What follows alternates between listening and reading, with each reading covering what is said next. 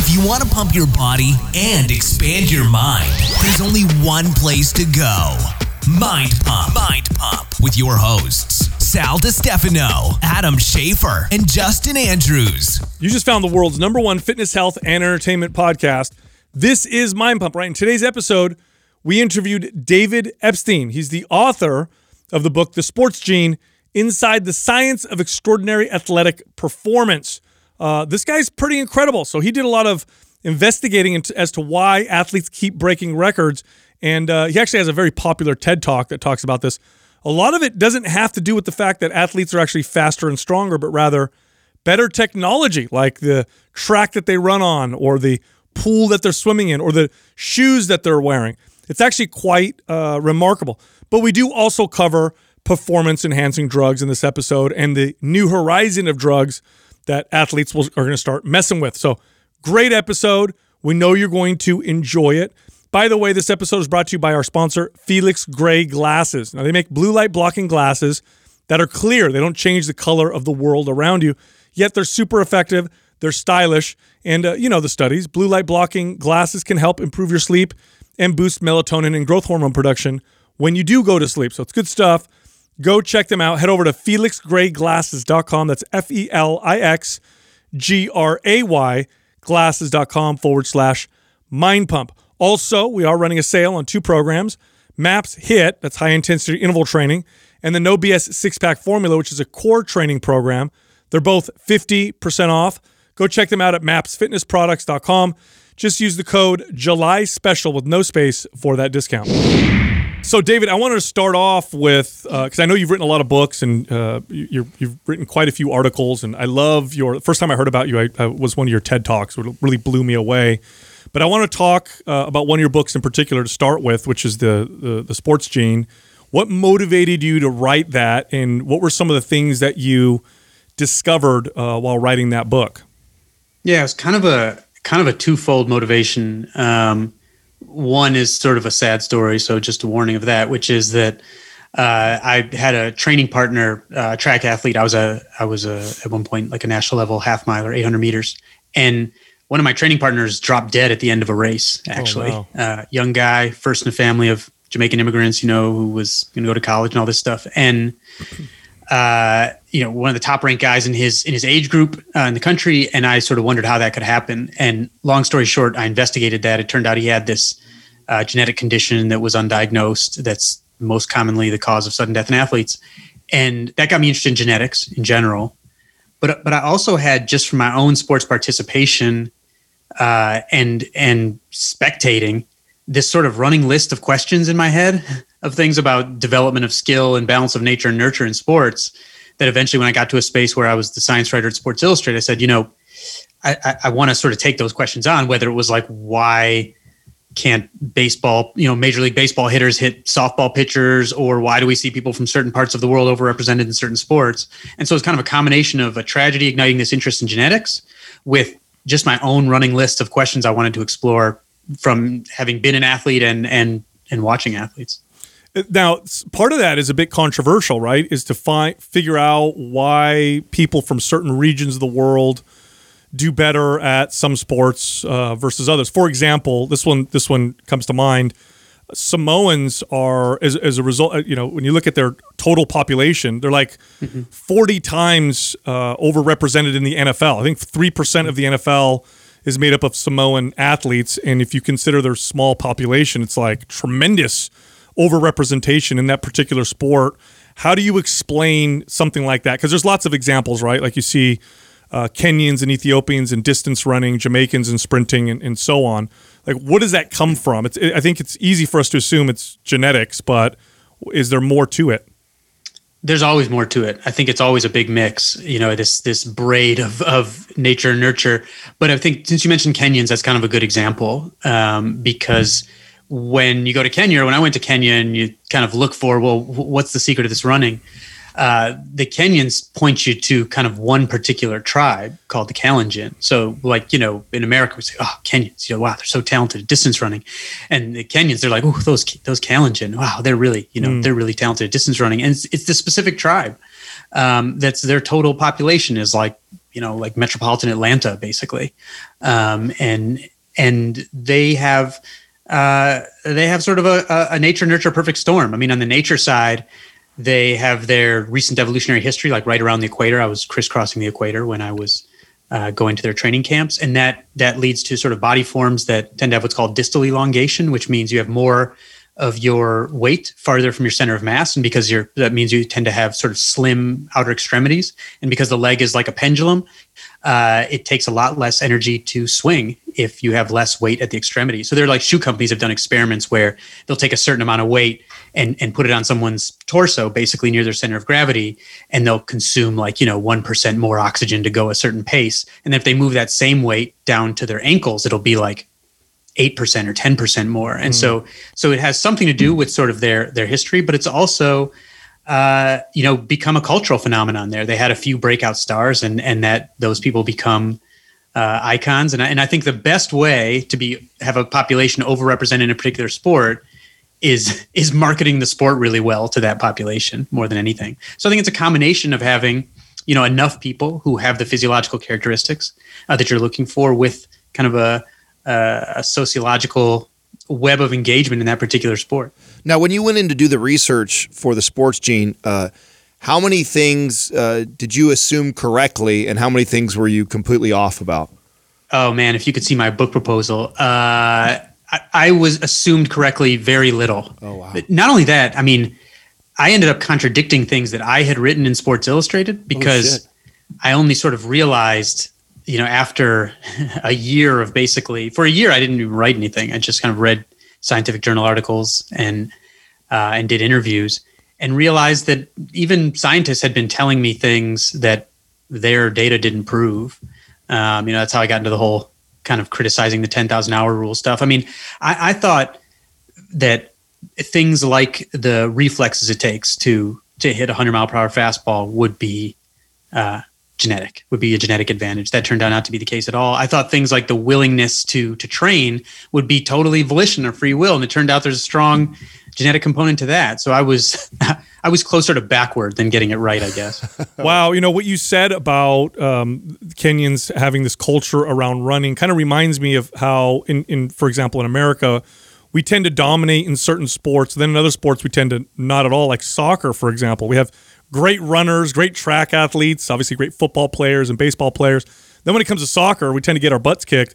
But I guess if you look at our market for soccer, it's far smaller than what you would find in, let's say, South America and Europe. So we just have less people focusing their energies and talents towards that. Is that correct? Is that accurate? Sort of. I mean, first of all, we're dominant in women's soccer. And in men's soccer, I think I don't think it's totally correct that we don't have as many people. Because if you look at registered soccer players, so these are tracked, the U.S., has like more than Brazil. I mean, in women's soccer, we have more than like the rest of the world combined, which is one of the reasons we're so good. So many more I think it's the success we see is very much a function of the opportunities we've provided.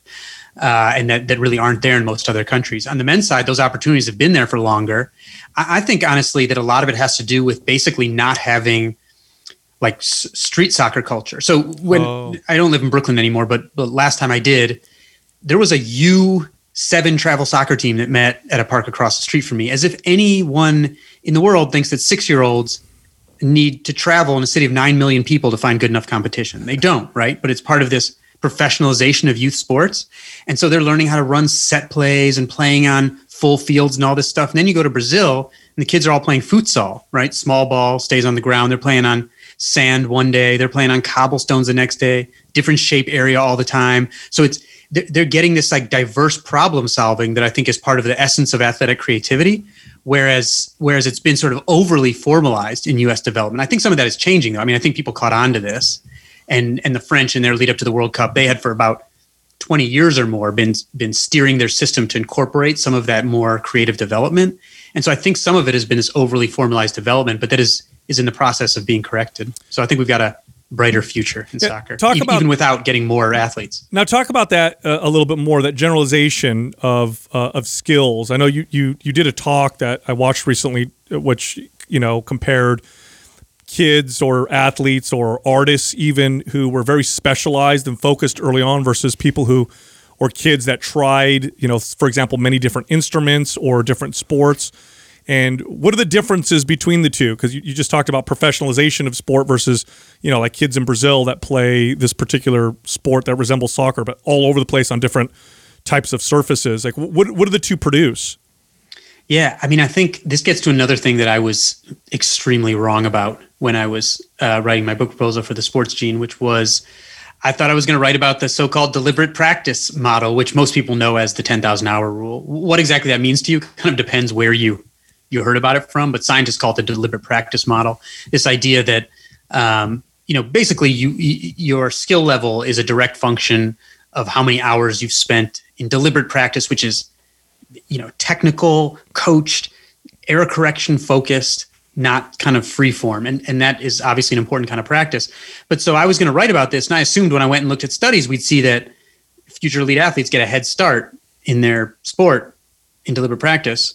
And they kind of focus in very early, like the Tiger Woods model. And that turned out to be totally wrong, that when I looked at these studies, that elite athletes were, in fact, spending a lot more time in that kind of practice than were lower level athletes. But if you looked at when scientists tracked their development, the pattern was actually the future elites actually started out spending less time early on in deliberate practice than athletes who plateaued at lower levels. They had what scientists called a sampling period, where they did this variety of physical activity. This could be other sports, but it could also be things like dance, martial arts, rock climbing, surfing, whatever.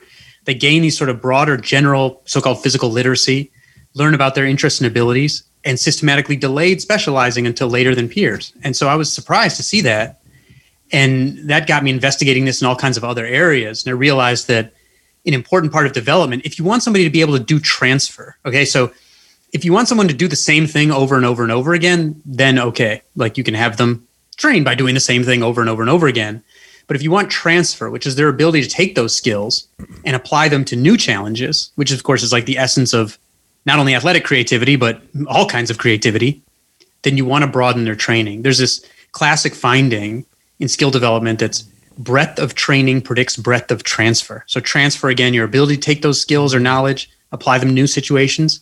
Your ability to do that is predicted by your breadth, the breadth of problems you face in training. And so if you're going to face a kind of challenge that needs creativity, like elite soccer players do, then you better build in a lot of that breadth of problem solving early on. And if you don't, you end up getting sort of more rigid performers.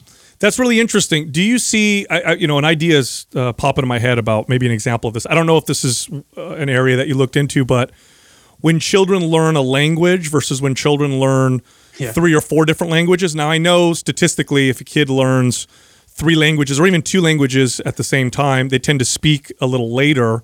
Yeah. But do they show better verbal, fluency and creativity later on from doing something like that? Did you look in this particular area? I should say the research in multilingualism is kind of a muddled mess. There's a lot of disagreement, but my read of what I think the good studies were one, you're right, that kids who are growing up with multiple languages tend to develop their language skills a little more slowly, but they do not end up behind at all. They totally catch up. And in fact, there are experiments that show that they retain an advantage for then learning any subsequent language, even one that's like made up by the scientists with made up grammar, just by being thrown in. Like they don't need instructions to do it. And those results, so it's like as if having to, work in these 2 different worlds gave them a more generalized skill of learning how to learn something like this language. And that looks very similar to some of the research in sports, where like at the Australian Institute of Sport, they saw athletes who had participated in at least 3 so-called attacking sports. That means like, volleyball, basketball, soccer, whatever, something where you're having to judge things that are coming, like use anticipatory skills. And people who had participated in at least 3 of those subsequently needed fewer hours to reach elite status in other sports. And so it seems very similar to language in the sense that diversifying causes you to build these sort of general skills that allow you to transfer and more quickly learn in other domains. Now, I imagine there's some sort of a bell curve with this, though, right? Like at one point you do want to specialize, right? And did you come across it, or did you piece that together of like, okay, you would want your child to play multiple sports until this point, and then you would want to specialize? Did you get into that at all? Yeah, and this is kind of like the bajillion dollar question in a way. And I think the fact is we don't know the answer in terms of what would be the perfect timing for specialization, because in all these studies that track athletes, there's never a study that really allows them to develop in the perfect way, right? Because there's, whether it's scholarships or development pipelines or whatever, there are always these other pressures sometimes that you need, right? Because like you undergo physical changes, like you don't have unlimited time to do these sorts of things.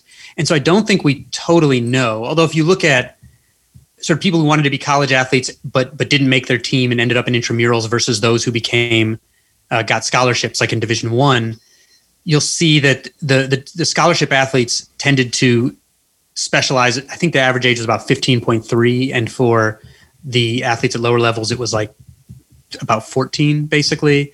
In a famous German soccer study that had some players that went on to their World Cup championship team, it wasn't until age 22 when the elites kind of stopped doing anything outside of soccer, these other activities. So I don't think we know what the perfect time is, but I think the best approach to this challenge, for a lot of reasons, is to try to incorporate, because I don't think you have to, like, if you're a soccer player, you have to throw on a basketball jersey and play basketball. I think it's about incorporating movement diversity and problem-solving diversity, not about actually playing another sport. And so I think like a genius way to deal with the social pressures and the best development is something that Judy Murray does. She's Andy and Jamie Murray, the tennis player's mother, and she runs a tennis development camp. And people feel okay taking their kids and giving them to her outside of the rest of the British system because of her name, basically. And she'll take them and she'll have them doing tennis, but she'll also have them doing, say, using a deflated ball and playing through tree branches and stuff like that. And so it looks tennis-like enough for the kids and the parents. It is tennis-like enough, but it's still building in all of this diversity of kind of problem solving and physical movement. And so I think the way to go is to build that in kind of at all levels. Oh, interesting. Yeah, I think that's what futsal does for soccer development, basically. Yeah. It's just, so I think it's just like a proxy for that. I've heard a lot of world-class strength coaches actually like promoting more general play in the beginning. They actually have like come up with kind of a formula for that in terms of like, through their youth, it's more general, and then they start to kind of go into team sports and then individual sports. If you were to mold your perfect athlete, let's just say hypothetically, what would that look like in terms of like a timeline of what to get involved in, what type of training, to start kind of fashioning down towards more of a specialization approach? I think it depends a bit on the sport, honestly, because so let's take golf, which has the most famous modern story of development ever, which is Tiger Woods, classic early specialization. And I think I've been talking about this importance of generalization. I think for such a popular sport, there's kind of a dearth of good research on golf, but I think one could make a reasonable case that maybe early specialization in golf does work. I think the jury's out from the research standpoint, but I think you could argue that in golf, early specialization does make sense. But that's partly because golf is kind of the epitome of what the psychologist Robin Hogarth called a kind learning environment, where everything, like the rules and patterns never change. Like human behavior is not really involved. You don't have to deal with other people trying to prevent you from reaching the goal. So you're trying to minimize deviation in your movements as much as possible. It's almost like an industrial process. A lot of other sports aren't like that, is you're having to make this dynamic decision making. And so I sort of think it depends what type of sport you're in. And I think the more dynamic the sport is, the more it involves those so-called anticipatory skills, where essentially you have to learn how to react to things more rapidly than you actually could if you were waiting to see what happens. Those are the sports where I think you want to build in early multiple different attacking sports, and some kind of foundational movement diversity, not only to prevent burnout and to make people more injury resistant, but also to develop these general capacities. I was giving sort of a talk about some of this stuff like 2 years ago, and to my great dismay, even though it was cool, Serena Williams comes and sits in the second row. And I'm like, all right, I'm talking about this, how delayed specialization is the norm. No matter, I could marshal all the scientific data in the world, and if she stands up and says, you're an idiot. That's not how it is. Like, it doesn't matter, right? It's going to be like the worst day ever. And at the end, she raises her hand to ask the first question and goes, I think my dad was ahead of his time. He had Venus and I do gymnastics, taekwondo, track and field, I think soccer, she said. I think it was soccer. She said, to learn how to do an overhand snap for the serve, we would throw footballs. We still do that to warm up. And, you know, I'd been a writer at Sports Illustrated, and I'd never heard that story. So she had that combination where there was huge amounts of early practice in tennis, but also this diversification outside of it that I didn't really know about. And I would argue she's a bit of a kind of a perfect storm of an athlete. Now, hearing you say that, it sounds like you attribute most of that, though, to the mental gains more than physical. And when I first heard the importance of the general play in different sports, the trainer in me thinks, it's because the movements, you know, to move in different planes and more of like the proprioception, that you're getting the benefits from that. But it sounds like you're explaining it like it's more of the mental side and the problem solving. I think it's a both. And by the way, I left out ballet. That was one of the other ones she said. And I think it's a both. I think the movement is actually super important, and not only just for making someone more physically literate in general, but for injury resistance also. Like, there's some really cool. And, you know, you guys probably know this, that up and down, but Cirque du Soleil has some really cool physiology data. I spent some time with their physiologist, you know, because they have some of their athletes were Olympians and they're doing a tremendous amount of shows a year. And it's a Canadian company, I guess, so they track their injury rates next to Canadian Gymnastics. And looking at some of this data, they decided to have some of the performers learn like the basics of several other performers' disciplines, not because they were going to perform them, but to see if it would help in any way. And subjectively, they thought it made them more creative in designing their acts. That was subjective, you know, who knows? Objectively, it dropped their injury rates by like a third. Wow. That's huge gain, right? So I think there's this injury resistance, but and I don't think they know exactly why that is. I think we can guess about it, and there's a lot of reasonable guesses. So I think it's a combination of, you know, the mental, when it comes to anticipatory skills in sports, like the sports that move fast, the mental and the physical, the problem solving and the stuff you can do with your body are kind of like one and the same anyway. So I think it's part of the same thing. Yeah, it's interesting because at its face, it sounds so counterintuitive. Like, you would think, well, yeah, a kid who just practices soccer from the age of 4 all the way through is going to be better than the kid who tries 5 different types of sports. But it's showing, the data is showing quite clearly it's actually the opposite. Something else you talked about that was very counterintuitive were some of the reasons why world records get beat and broken in so many different sports. Now, I remember thinking, it's the advancements in drugs, in performance enhancing drugs. Like, these athletes are taking anabolic steroids and growth hormones, and that's the reason why people are so much faster and stronger these days. But you did a whole talk debunking quite a bit of that, and it was very convincing, and it blew my mind. Would you mind going into that a little bit? Yeah, and I would argue, let me address the drugs point head on, because for quite a while, most of the work I was doing at Sports Illustrated was about drugs, so don't think I'm naive about them. But I would argue that athletes now, you know, and for some years now, have actually been at a disadvantage on the drug front compared to athletes in like the 80s and 90s. So there's plenty of athletes still getting away with doping, but I think especially like the biological passport, which is kind of testing that takes a whole bunch of tests over time and looks at blood profiles and you can see fluctuations in it, has at least meant that athletes have to dope less, more carefully. Oh, I see. To avoid getting caught. Whereas there were decades past where they didn't even have to be careful. Oh, interesting. And so I think you can still see that if you look at world records, like in women's track and field, some of the records are still stuck in the 80s. This era of mega doping. And so it's not to say that I think drugs are out of sports by any stretch of the imagination, but I think athletes now are at a drug disadvantage compared to athletes from a previous generation.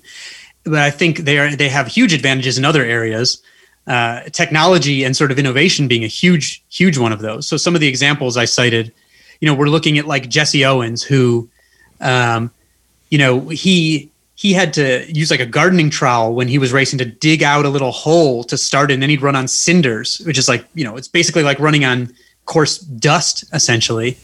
And analysis of his joint speed showed that he was running like about as fast as Carl Lewis.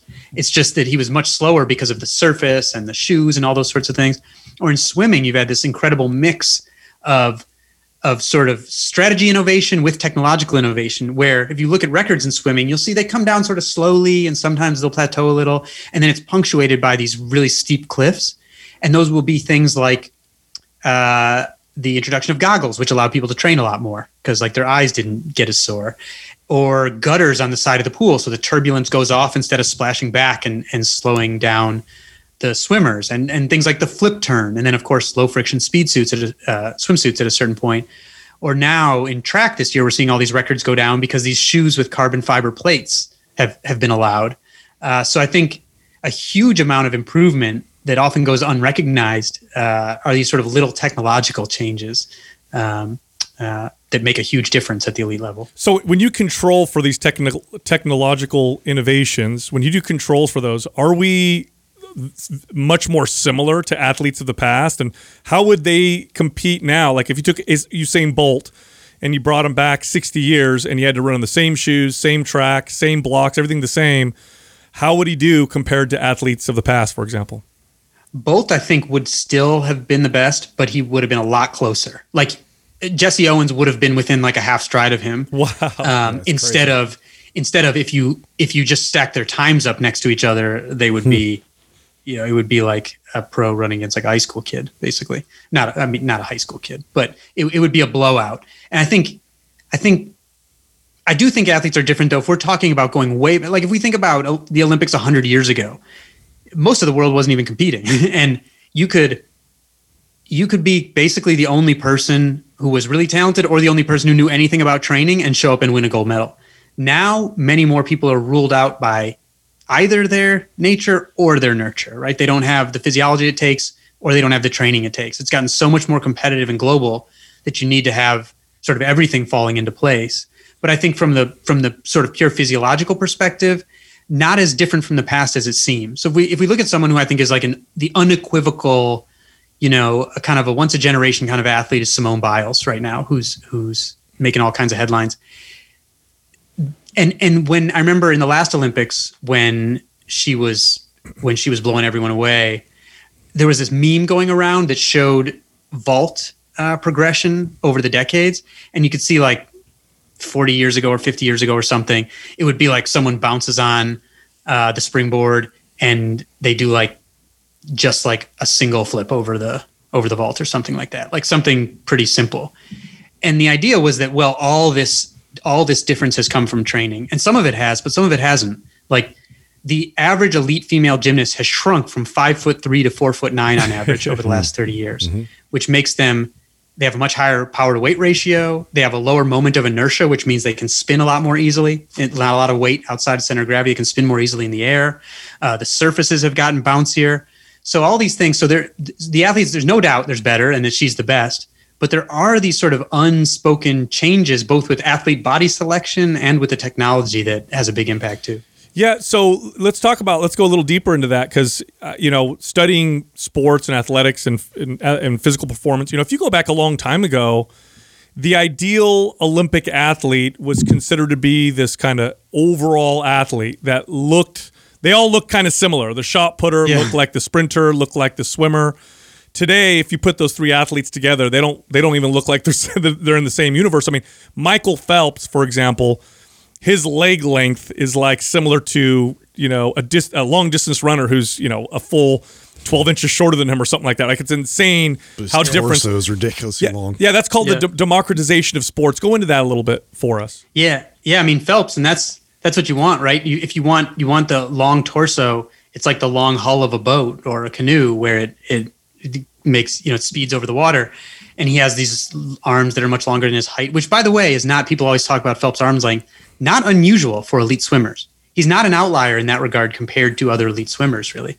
But you're right. So in the kind of mid 20th century, sports science was more dominated by German science, essentially. And I went back when I was working on the Sports Gene, I had some of these German physical education journals translated, and you'd keep seeing this phrase that translated to the perfect form of man. And this meant like only men, only white men, medium height, medium weight, And the idea was that they would be the best for everything, kind of this like platonic ideal of the athlete.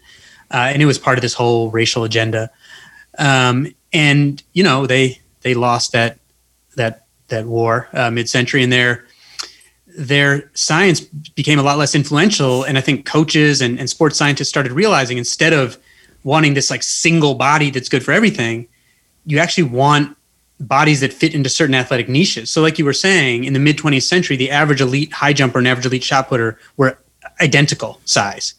Now you look at that today, the average elite shot putter is like a few inches and more than 100 pounds heavier than the average elite high jumper. So this is something, the people made this finding, these Australian scientists, where they plotted data points on a height weight graph for different sports in the mid 20th century, and then plotted data points for the same sports again on the same height weight graph for, you know, near the present time. They saw that all of the athlete body types had blown away from one another. So they call it the big bang of body types, where like the small athletes are getting smaller, the tall athletes are getting taller. It's all, there's this artificial selection going on for these bodies that fit into particular niches. Now, David, I have to share a story on how I actually originally found you. So I found you years ago, and ironically, the way I found you was I was trying to prove my point to my buddies. So I've got my buddies. We go all the way back since we were in elementary school. We all were into sports. And as I got older into personal training, I was around a lot of professional athletes, and I was introduced to how much steroid use was, you know, amongst pro athletes. And I was the one to argue that it was steroids that has evolved sports so much. And I now thought I knew this because I was around it all the time and unaware of it. And I was actually searching to prove my point and found your first TED Talk. And it actually blew my mind that, oh my God, maybe steroids play a much smaller role in the evolution of sports than I think, based off of all the stuff that you found. So I feel like you're a great person to ask to speculate on this. If you had to speculate, how much of a role do you think steroids plays in professional sports? I think they are a big role. I think they're all over the place. I think they made, from a standpoint of pushing the frontier of human performance, I think their largest impact was from the mid to late 20th century. And that while they're still all over the place, as I mentioned, I think the current athletes are at a doping disadvantage. So again, I remember when I was doing some reporting on this, just to give an example, I got some documents from a cycling team. So when the biological passport started, and again, that's this kind of testing where instead of looking for the drug or the metabolites of the drug that's being tested for, you take a bunch of tests from the athlete over time and you just look at, are certain parameters in their blood fluctuating in a way that can't be natural? And so this is a more powerful form of testing because you don't have to catch the actual drug or its metabolites. Are all sports doing this? Or all sport? Because I didn't know about this. Not all sports. Okay. No, I mean the sports that don't have unions are doing it, basically, more or less. That's not 100% true, but like the Olympic sports have it. But Okay. you know, I was unaware of this. That's why. Doesn't. And so that's been kind of a technological that was sort of a jump in anti-doping. It's not to say that most people who are doping still aren't getting away with it, but so this cycling team that I got a document leak from, basically when biological passports started, suddenly all these blood parameters, like things like how many new red blood cells is your body making, all the guys on the team started looking like they were identical twins, right? So they saw that, you start getting hemmed in. You say we're not allowed to fluctuate a certain amount, so you have to start tailoring that doping a lot more carefully, which meant they had to dope less.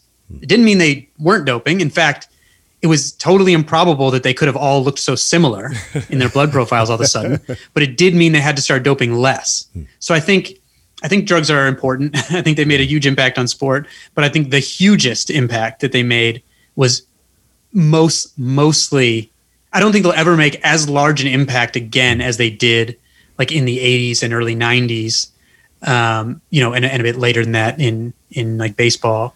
And I think the sign of that, again, in the Olympic sports, if you go and look at where some of the women's records, because, steroids are all chemical analogs of testosterone. And since women start with relatively so little testosterone, even a modest amount can make a huge performance difference. And so if you go look at where some of those women's records are still stuck, I think that's the signature of the era that had the biggest doping difference. Yeah, I wanted to actually ask if there was, going through and kind of looking at all these different performance enhancing type drugs, were there some interesting drugs that athletes were using for different sports that you would have never thought of? Like, I know for me, I've heard of is some athletes using microdosing psilocybin as a bit of a performance enhancement, but that was surprising to me. Was there any surprising drugs out there that we wouldn't have thought of? There was always funny stuff. I mean, there was, like I remember guys would say they'd take methyl testosterone for aggression. Like NFL players, they felt like it made them more aggressive. Whether that was true or not, I really don't know. But probably the most interesting stuff was sort of like what happened with Balco, where there would be some drug that like a company would have been trying to develop and abandon, and some really bright, person who was interested in this stuff would just go find this and re-engineer it. I think norbolethone, was the name of one of those. And so I always thought that was interesting. If there were sort of particular drugs that I found to be particularly interesting, I don't know. I thought they were all kind of interesting. Every once in a while, there would be something that I'd never heard of. There were drugs that really never came to market, and someone would re-engineer them. Mm-hmm. And I always found that to be just to be sort of interesting in principle. Compare the impact that anabolic steroids had on athletes versus growth hormone, which is another, it's not an anabolic steroid, but it's also can be considered performance enhancing drug. Yeah. And then another one that's very popular is EPO, which is the hormone that increases red blood cells. I compare the impact of all of those, and I guess which ones make the biggest impact? I think there's still some unknowns about growth hormone, and I think that's partly to do with the fact that back when anabolic steroids were, which of course people should not get confused with the corticosteroids in their inhaler or whatever, which will not grow your muscles but eat them if you take too much. When anabolic steroids when there was this big, fuss about it in Congress in the early 90s, I think, and they got moved, they became scheduled substances. They were already prescription substances, so, there were limitations, but then they became drugs with criminal penalties. And in the process of this legislation, growth hormone got sort of moved into this special designation. And at the time, there were scientists testifying in front of Congress saying, let's not tar growth hormone with the same brush as some of these other things because we don't know enough about it yet. And so I think the legislative history suggests to me that they actually wanted to make it less restricted. And yet this law got interpreted as being even more restrictive, that there's only 5 legal uses for it. And so that really hindered research into human growth hormone. And so I think there's a lot we still don't know. So there's so much of, if you talk to people who use growth hormone, or you talk to, lots of steroid dealers or users, the most common experience I had is they'll say, well, it doesn't do that much on its own, but when you put it in combination with steroids, it has this huge effect. People would cite everything from their eyesight getting better to, slimming down and all this kind of stuff. And I think it's hard to know what exactly of that is true, because very few people take it in isolation. And when they do, there are very few good studies on it. So I think there's still a lot that isn't known about growth hormone. I think that's unfortunate that it became enmeshed in the law in that way. So I don't know, but I think the bigger impact has been from steroids or from testosterone itself, particularly. I mean, testosterone is a huge, as any guy who's gone through puberty knows, testosterone changes your athleticism, whether you lift weights or not, right? A lot of athletes used to say, he's not doping. Look at what he does in the weight room. But you went through puberty and you may not have gone to the weight room and you still gained a lot of fat-free mass, right? You still got a lot of muscle. So I think that's been the biggest difference, testosterone. I mean, EPO, useful for any. So EPO is it's a synthetic version of a natural hormone that stimulates your body to create red blood cells, which carry oxygen. And so it increases your oxygen carrying capacity. Most notably in the Tour de France, of course, where it totally changed the game. But I think in endurance sports, EPO and blood doping, one of the hardest things to detect is when someone takes out their own blood, waits so that their body regenerates blood, and then re-injects their own blood. Very hard to detect and very effective for endurance. And I think that's had a huge impact on endurance sports, especially. David, you have to talk a little bit about Alex Rodriguez. You were responsible for breaking his story, correct, as far as his steroid use? Yeah, with my colleague Selena Roberts. Yeah. So share with us a little bit about what that was like in your life. It had to have been a very pivotal moment in your life. Yeah, that was something. Gosh, what was it like? Well, let me give you, maybe this is a little bit of interesting background, but some of the way that story came together was, if you remember around, back when steroids were in baseball were like the main baseball headline, and Congress again dragged baseball in and said, hey, you do something about this or we will. Baseball implemented in the early 2000s, they agreed to satisfy Congress. Baseball agreed with the players union to do survey testing, where they would tell the players when they were going to get tested in majors and minors, right? Like telling them when they were going to get tested on one date. Shouldn't fail if you know when the test is coming. Right. And they said, all right, if 5% or more of our players test positive, then we have a problem and we'll implement testing. That was their deal with Congress, basically. Thinking that no way are 5% or more players going to test positive when they know the day the test is coming. Right. We're giving you a heads up, everybody. Yeah. Yeah.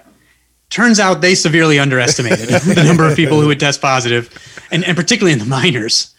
And so it was more than 5%. And these were all anonymized just for survey testing, right? So the names were separate from test results. But the players union was going to challenge this. They were going to try to get a bunch of them thrown out to get that below 5% so that they wouldn't have to implement testing.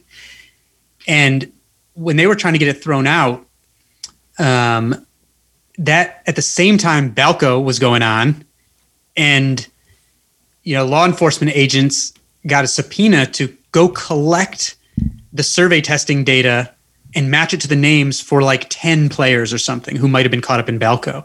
And so they show up at a lab, and the lab's like, well, we can't give you anything. So they just take the whole computer, and suddenly they have all the baseball survey results. This ended up being a really important case for reasons that have nothing to do with sports, actually, about what is the government's right to like seize a huge amount of information on a computer. But basically, those test results got matched up, and my colleague and I learned that meant they were still around, and that maybe we could get a look at them. And Alex Rodriguez had tested positive in that survey testing. And for me, mostly it was scary, because I was like a young journalist, and I was like, this might be the end of my career. I have no idea how he's going to react to it. I haven't been in this kind of situation before. So it was scary, but then it was TJ Quinn of ESPN confirmed it. Like, I went for a walk and made sure not to watch TV that morning. Mm-hmm. And then I got a call that ESPN was confirming it, and A-Rod was going to admit it and all that sort of thing. I think it ended up as kind of a good trade for both teams. So I ended up getting hired as a staff writer at Sports Illustrated. I think he got rid of some of his perfectionist syndrome, and we're both doing okay. Oh, now. So that was actually what got you hired with Sports Illustrated. I didn't know that. I started there as a temp fact checker, because I was in my past life, I was training to be a scientist. I was like living up in the Arctic studying like the carbon cycle in like a tent, Oh, and yeah. And so I started as a temp fact checker, and I sort of caught on because I'd done some crime reporting before I got to SI, and I had this science background, and these oddball background things made me really unique at Sports Illustrated. So they kept sort of extending my temp job, and I was getting more and more involved. And as I realized doping was an interesting issue, I'm like, I don't have a medical background, but I can use my science background to understand some of this. And I sort of had a nose for the investigative stuff. And so they kept keeping me around. And then when that story came, then they really wanted to keep me around even more. Now, what are your personal beliefs around professional athletes or athletes using performance-enhancing drugs? I mean, because it's funny from the outside. Obviously, you see these private organizations like the NBA, NFL, MLB, testing, right? And in quotations, they're athletes. But in reality, if everybody stopped using drugs, performance would drop, attendance to the games would drop, people wouldn't watch as much. So they're kind of like, doing this dance or whatever. I mean, what are your personal views? Do you think they should just let athletes, look, it's your body, do what you want, and let's see what happens? Full transparency, make it fun? Or still try and, put up the facade? This is such a tough one because I don't think a sports body should say, go ahead and do things that are like against the law of your state or country. Which some of this would be. And I think in general, the idea of treating drugs, and I don't mean sports drugs, just drugs in general, like in medicine, frivolously is like not such a great idea. I'm more, the more medical reporting I've done, the more inclined I've been toward non-medical fixes for physical things when possible. I don't at all think that everyone who dopes or anything like that is a bad person. I'm not like a purist about it. And when I was thinking about that question you asked me, I was trying to decide, do I care about doping? I mean, I was a Division I track athlete. I'm sure I ran against some people who were doping, but at the time you just block it out. Like you can't think about that stuff. And I came to the work of this guy named Bernard Suits, this Canadian philosopher. And there was this kind of challenge in philosophy where this other famous philosopher said, there's no core that unites like all sports and games. There's nothing that they all have in common. And Suits said, no, that's wrong in this brilliant book. And he said the core of all these games and sports is the voluntary acceptance of unnecessary obstacles. And I thought that was so cool. And I kind of felt like if you're attempting to circumvent these obstacles that you voluntarily accepted, I do think there's something in this endeavor that is lost. And so I think there's whatever meaning emanates from sports, I think has to do with some of that voluntary acceptance of unnecessary obstacles. So I'm not pro doping or just letting anything fly. At the same time, I understand the conflict that like NFL and NBA and MLB have where they're trying to police themselves, which nobody ever does well, right? It's not a thing that humans are good at. But I think there's some really interesting emerging tensions where like, testosterone prescriptions for men in their 40s quintupled over like the last 10 years. These are non-athletes, right? Most of the market for performance-enhancing drugs is not pro athletes. It's people who want to look better or feel younger, or whatever it is. And so I think we may be approaching a situation where you have this huge swath of the population taking some of these things, but it's banned for athletes. And so I think that's going to cause kind of a fundamental reevaluation of some of this question. I'd be curious to hear what you guys think, though, because I don't have a great answer to this question. I don't know what the best way to go about it is. I think that they know that everyone is trying to do the same thing. So to them, they feel like they're not necessarily cheating because the next guy is doing the same thing, and we have to get around this testing, but we're also trying to compete. And so I don't feel like I necessarily have this is just what I would think that they would think. I don't necessarily have an advantage because I know that they're doing the same thing. So it's a level playing field. Well, it's also there's another point that's really interesting to talk about or speculate about too, is that there's also a large spectrum on testosterone levels naturally found in people. So, is it fair that there's a guy who's in the professional sports who maybe has a 250 free test and he's competing against somebody who naturally has 900 free tests in his body? So, I mean, you got to think about that too. Yeah. And then you bring up the point of almost half the population is utilizing, hormones and things like that as it is. And so how is that fair that these professional athletes don't get to, but then everybody else is? Yeah. Speaking of which, and the power of testosterone among other hormones, we're now in the year 2021, and there's a new challenge in sports, which is people transitioning to the opposite gender and then wanting to compete against their new, in their new gender category. And this is the controversy is mainly with transgender women. You don't see it so much with transgender men, or this is, women transitioning to men. You see this more with men who transition to women. You have a lot of experience researching the effects of these hormones and what they have on people. Do you think that an athlete transitioning, blocking or lowering their testosterone erases the advantages they may have gotten that they got through going through puberty with testosterone, or do you think there's a certain amount that is permanent, that's a permanent advantage? Okay, let me come. You said one other thing I wanted to comment on, so let me come back to that one in a sec. Sure. About the advantage is that two of the points that were made about the even playing field and uneven testosterone levels are interesting, because one thing that did surprise me when I was doing some reporting on doping in cycling is that, like, some of like Lance Armstrong's team, they would go and they would actually look for people who had low levels of, say, like low hematocrit, or proportion of their bloodstream that is red blood cells, and say, oh, this person's good already, and they have more room to dope than someone who's already closer to this detection level. And so they would actually look for people who would have more doping potential, essentially. So the even playing field, I think, now doesn't work out that way. Kind of in practice. But okay, to the issue of transgender athletes, I think there are, and most of what I'm going to say here, I think is information where I'm paraphrasing two people who I respect like crazy, two scientists, Ross Tucker, a South African sports scientist, and Joanna Harper, a scientist who happens to be a trans woman who was an age group running champion. And they've been involved in lots of the court cases adjudicating this stuff. Sometimes they've sort of switched sides, so to speak, about whether transgender athletes should be allowed to compete or not. And the reason they do that is the reason it seems confusing, I think, is because the answer is they think it's actually sport dependent. So I think Joanna has some pretty good data where she has tracked trans women through their physical transition. So as they underwent testosterone suppression, and it shows pretty well that their cardiovascular factors go from being typical male to typical female. And so I think you can make the argument in some of the sports where cardiovascular factors are the most important, some distance sports, that like the NCAA rule that's in place where athletes have to undergo a year of testosterone suppression is a pretty decent way to go, at least until we learn more. From the standpoint of muscle and bone, what Joanna's research shows is that a transgender woman ends up sort of between all of puberty is not erased. All of male puberty is not erased. Some of it is, but as she says like, I'm still stronger than a typical female and then have more muscle and bone mass.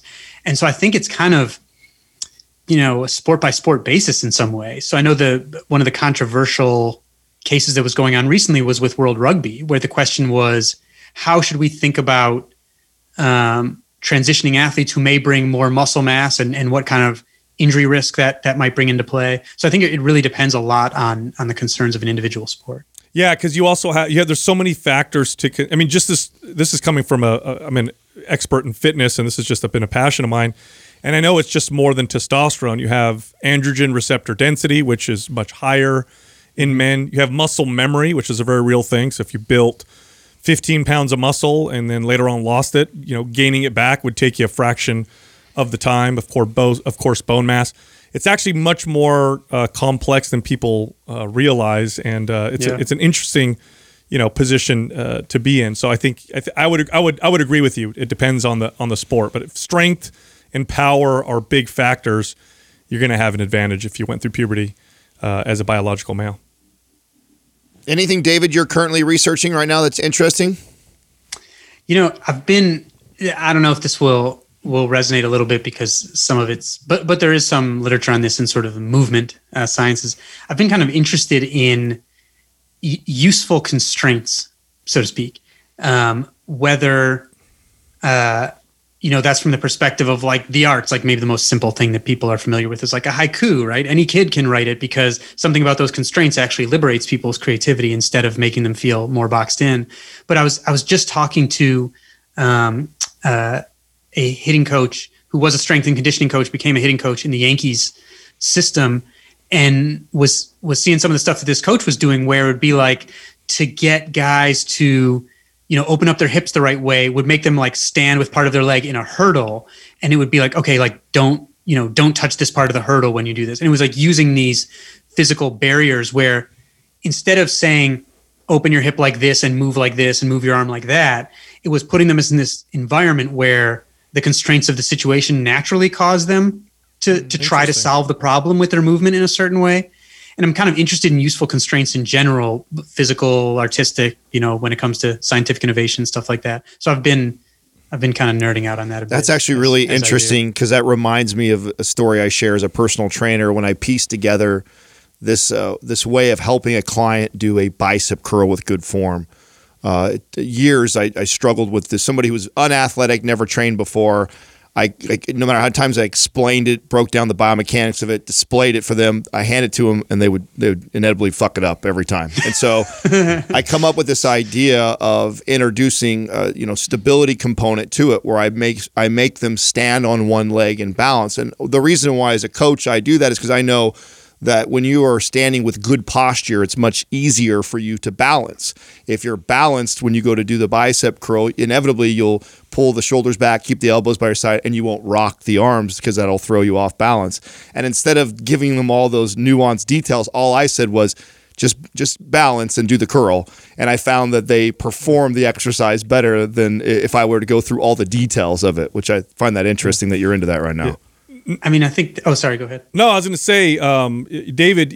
Because you're somewhat of an expert on performance-enhancing drugs and blood doping. What about these future drugs and ways of improving performance that we've been reading about? I mean, SARMs. Let's. What about SARMs or myostatin inhibitors? And there's that famous picture of the dog that with myostatin inhibited, whippet dog that looks like it's like a bodybuilder compared to a regular dog, for example.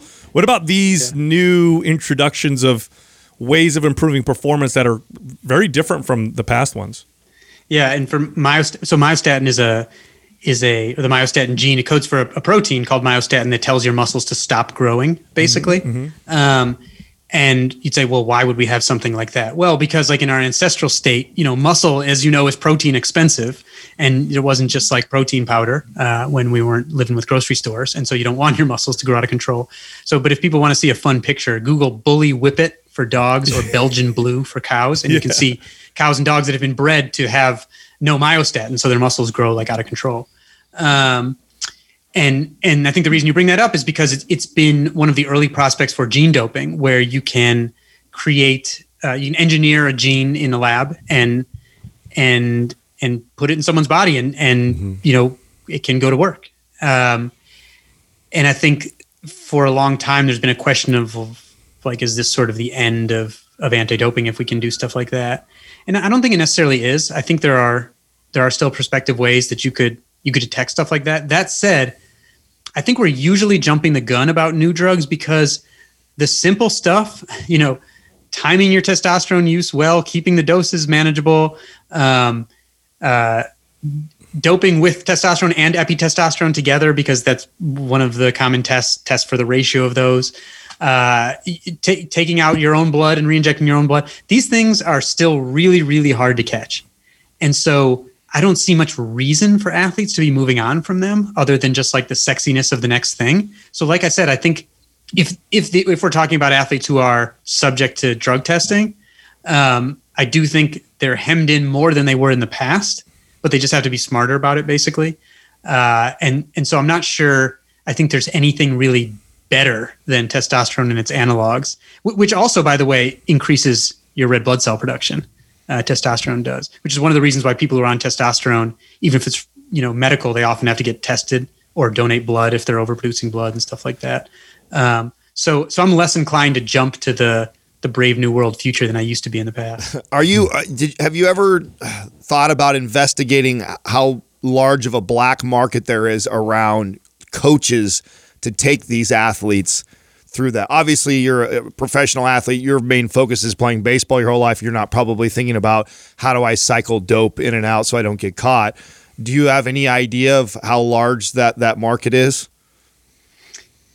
You mean the market for hiring like coaches to professionally teach you how to do this? I mean, I doubt or at least correct me if I'm wrong. I doubt most professional athletes are figuring out this themselves. They're probably hiring this out. I have no idea how big that market is. I think there was certainly a time in cycling when that was like, I don't think people had that on their business card as part of the team, but every team had that. And so I think it's around. I mean, I think one of the things that I learned over some years of doping reporting was that the system basically doesn't function without doctors usually being involved at some level. Mm-hmm. That was a bit of a surprise to me. But at a certain point, it usually a lot of time traces back to doctors who either they think it's fun, or they like to be around athletes, or they just want to see what it can do or whatever.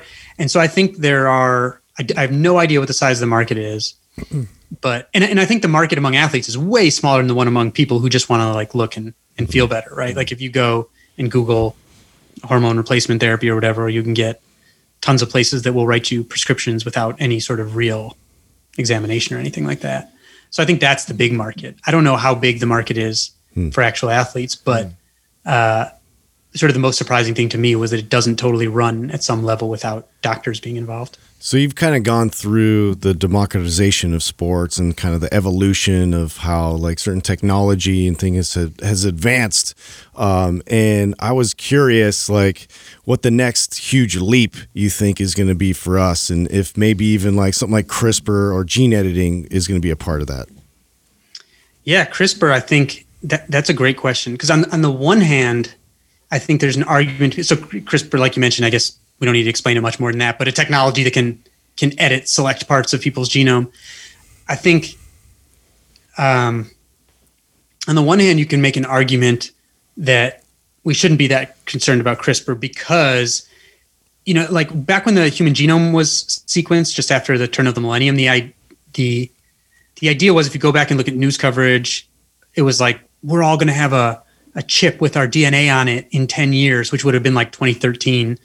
And we're going to take it to our doctor and they're going to look at our genome and personalize our treatment, right? None of us have that, obviously. Mm-hmm. Like, we're basically not using genetic testing except in, you know, sort of very specific circumstances at all. And I think part of that is because, like, the motto for learning about genetics has been, it's more complicated than we thought.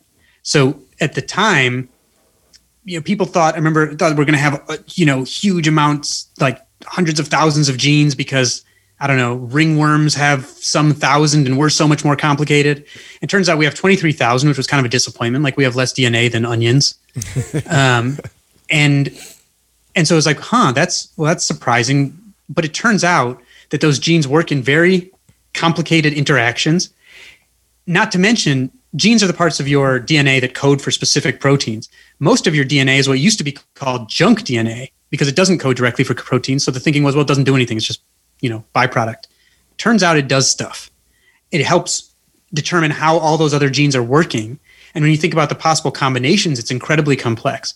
And so if you look at something as simple as adult height in industrialized world where people have nutrition, and they're not getting childhood infections a lot.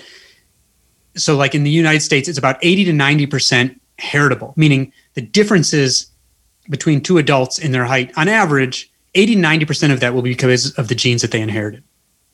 Not a huge surprise. And yet, something as simply measurable as height, when studies are done to figure out what genes control that, studies that have thousands of people, they will have found hundreds of thousands of spots on the genome that each influence height a tiny, tiny, tiny bit. Mm-hmm. It may turn out that every gene has a little bit of influence in your ultimate height. Wow. And what that means is that these most traits, other than certain rare diseases, are products of this huge interconnecting web of genes, each of which have tiny, tiny, tiny effects. So it's not you can really isolate that very specific attribute. Right. And so how are you going to CRISPR all that stuff? You're not. Also, CRISPR has some off-target effects sometimes in studies, which is a different issue. You might end up editing things you don't want to edit. Try and get fast. You get red eyes instead, right? Which would be even cooler if you were fast and had red eyes. But I will say there are certain exceptions that make me think CRISPR could have an impact. Which there are 3 cases I know of. The myostatin, a human we know with double myostatin mutation. So this was a baby who was discovered to have no myostatin and had this explosive muscle growth as a little baby, and at a certain stage, at least, that baby's mother was the only adult I knew of with a single myostatin mutation, and she'd been a professional sprinter. There was a case I did a This American Life story on that involved a bronze medalist sprinter who had a mutation that caused her to have fat wasting and explosive muscle growth, and that was from a single gene mutation. The myostatin one was a single gene mutation. And then there was this famous case I wrote about in the Sports Gene in the last chapter of this Finnish skier who was the greatest cross-country skier in the world for a while, won some gold medals, named Eero Mäntyranta, who had a mutation that caused him to overproduce red blood cells. So he had this incredible oxygen carrying capacity. So in those 3 cases, a single rare gene mutation was so powerful that it overwhelmed all this other stuff and produced an effect on its own. So those are cases where I could see maybe those are CRISPR targets that you could talk about. At the same time, I would still opt for doping with my own blood versus trying to CRISPR my my EPO receptor gene, but that's just me. Agreed. Do you know of any negative side effects that were connected to those 3 cases? Like, okay, this person's got this double, myostatin inhibition gene, but they also, have, high liver enzymes or high cholesterol, something like that. Yeah. And in all the cases, actually. Well, so the kid with the myostatin, the kid's identity was protected, so I don't know what that. I should probably try to check in on that now, but I don't know. I know there was concern that there would be like excessive heart muscle growth if it wasn't going to be. So I don't know if that was realized or not. In terms of the bronze medal sprinter, who her name is Priscilla Lopes-Schleep, she's identified in the story, who had fat wasting and explosive muscle growth. She ended up with like super high triglycerides, and she hadn't even been checking that stuff out because she's one of the best sprinters in the world. Is she really going to have a problem with something like triglycerides? Turned out she did. Mm-hmm. So she had to get medicated, and now she's being treated. In the case of Eero Manturanta, who overproduced red blood cells, he didn't turn out to really have bad health effects other than his skin. I went and met him in the Arctic where he was a reindeer farmer many years later, and his skin had turned kind of like purple and red. But he didn't really he was strong into old age. But other conditions that tend to overproduce red blood cells, people sometimes do have conditions where they need to get like blood drawn. Right. But in his case, he seemed to do quite well. Did your attitudes towards blood doping and performance enhancing substances, did it change as you did this research? Like, were you more, when you started, were you like, I'm an athlete, you got to not do it, it's cheating, and then later on, did it change or vice versa? You mean because of like meeting someone who was naturally blood doped? Yeah. No, it didn't really, because I never thought of sports as trying to standardize the genes. I never thought of it as a level playing field, or else we'd just like watch Identical Twins or something. And so, and the idea that people have different levels of red blood cells is like, if we were trying to divide sports by testosterone levels or blood cell count, then I'd say, okay, we should do that, but we're not. And so I thought of it as more of like a cool playground for biological diversity as opposed to something that should be leveled as a playing field. So I like the expressions of the different abilities that people have, whether it's on or off the field. Do you think there's any sports that are like great equalizers when it comes to doping and stuff like that? For example, we've speculated before about, it might be advantageous for some fighters to use steroids, but not at the cost of potentially putting them at a higher weight class. Like, who's stronger, the guy who was naturally 220 pounds or the guy that used anabolic steroids to get him to 220 pounds? And probably in the fight game, it would be less advantageous to take steroids. Have you seen sports that you think are more equalizers like that? That's a good question. I mean, I definitely think that's another thing that I think wouldn't get rid of doping, but would kind of hem it in to some degree, where you wouldn't want to gain too much weight. Well, I think the potential advantage of the endurance drugs, of drugs like EPO or blood doping in fight sports, are probably vastly underestimated by like the typical sports enthusiast, because those sports require ridiculous endurance. Mm-hmm. And it's one thing to be the strongest in round one. It's another thing to be like the strongest at the end of a fight. And I think those can often be a different person. So I don't think there's any sport that like doesn't have, I mean, it's thinking about steroids particularly, a sport in which my hypothesis would be that testosterone doesn't give a large advantage would be a sport in which men and women perform the same level. Good point. Because if they don't, then, I think testosterone is typically the main source of that advantage, whether that was testosterone in puberty or current testosterone levels. And there are sports where male and female performance starts to come together. Like in running events, it's usually about a 10% difference between the best men and the best women in the world, whether it's 100 meters or 10,000 meters. But in like long distance swimming, it's like 6%. So I don't think there's anything where the gap closes entirely. I mean, but we probably could. I mean, women outperform men in a lot of tests of fine motor skills. We just don't tend to organize sports around those skills usually. Very interesting. This has been a very fun conversation, David. I appreciate you coming on the show. Oh, it's my pleasure. It's fun to talk to you guys. And I haven't talked about doping that much in quite a while. So but it's an interesting topic, and it's fun to talk to where I'm allowed to like not know the perfect answers to this stuff, because I certainly don't. Yeah. That's actually originally, like I said, how I found you years ago. It was a long debate, and because of you, I lost the argument. So thanks a lot. Well, it makes you feel any better. I'm constantly the things nobody knows, but when I write things, I'm constantly finding out that I was wrong about what I thought before. So. Well, I was I was so fascinated by that first TED Talk you did. It was phenomenal, and I had assumed that the athletes on steroids is what really has made sports accelerate, and it just blew my mind when I watched that. So I think your combination of being a scientist and a journalist is what makes it so good and compelling and objective. So I appreciate it. I appreciate that. Thank you very much. Yeah, thank you, David. Thank you for listening to Mind Pump. If your goal is to build and shape your body, dramatically improve your health and energy, and maximize your overall performance, check out our discounted RGB Super Bundle at mindpumpmedia.com.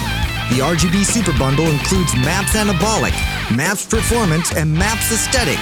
9 months of phased expert exercise programming designed by Sal, Adam, and Justin to systematically transform the way your body looks, feels, and performs.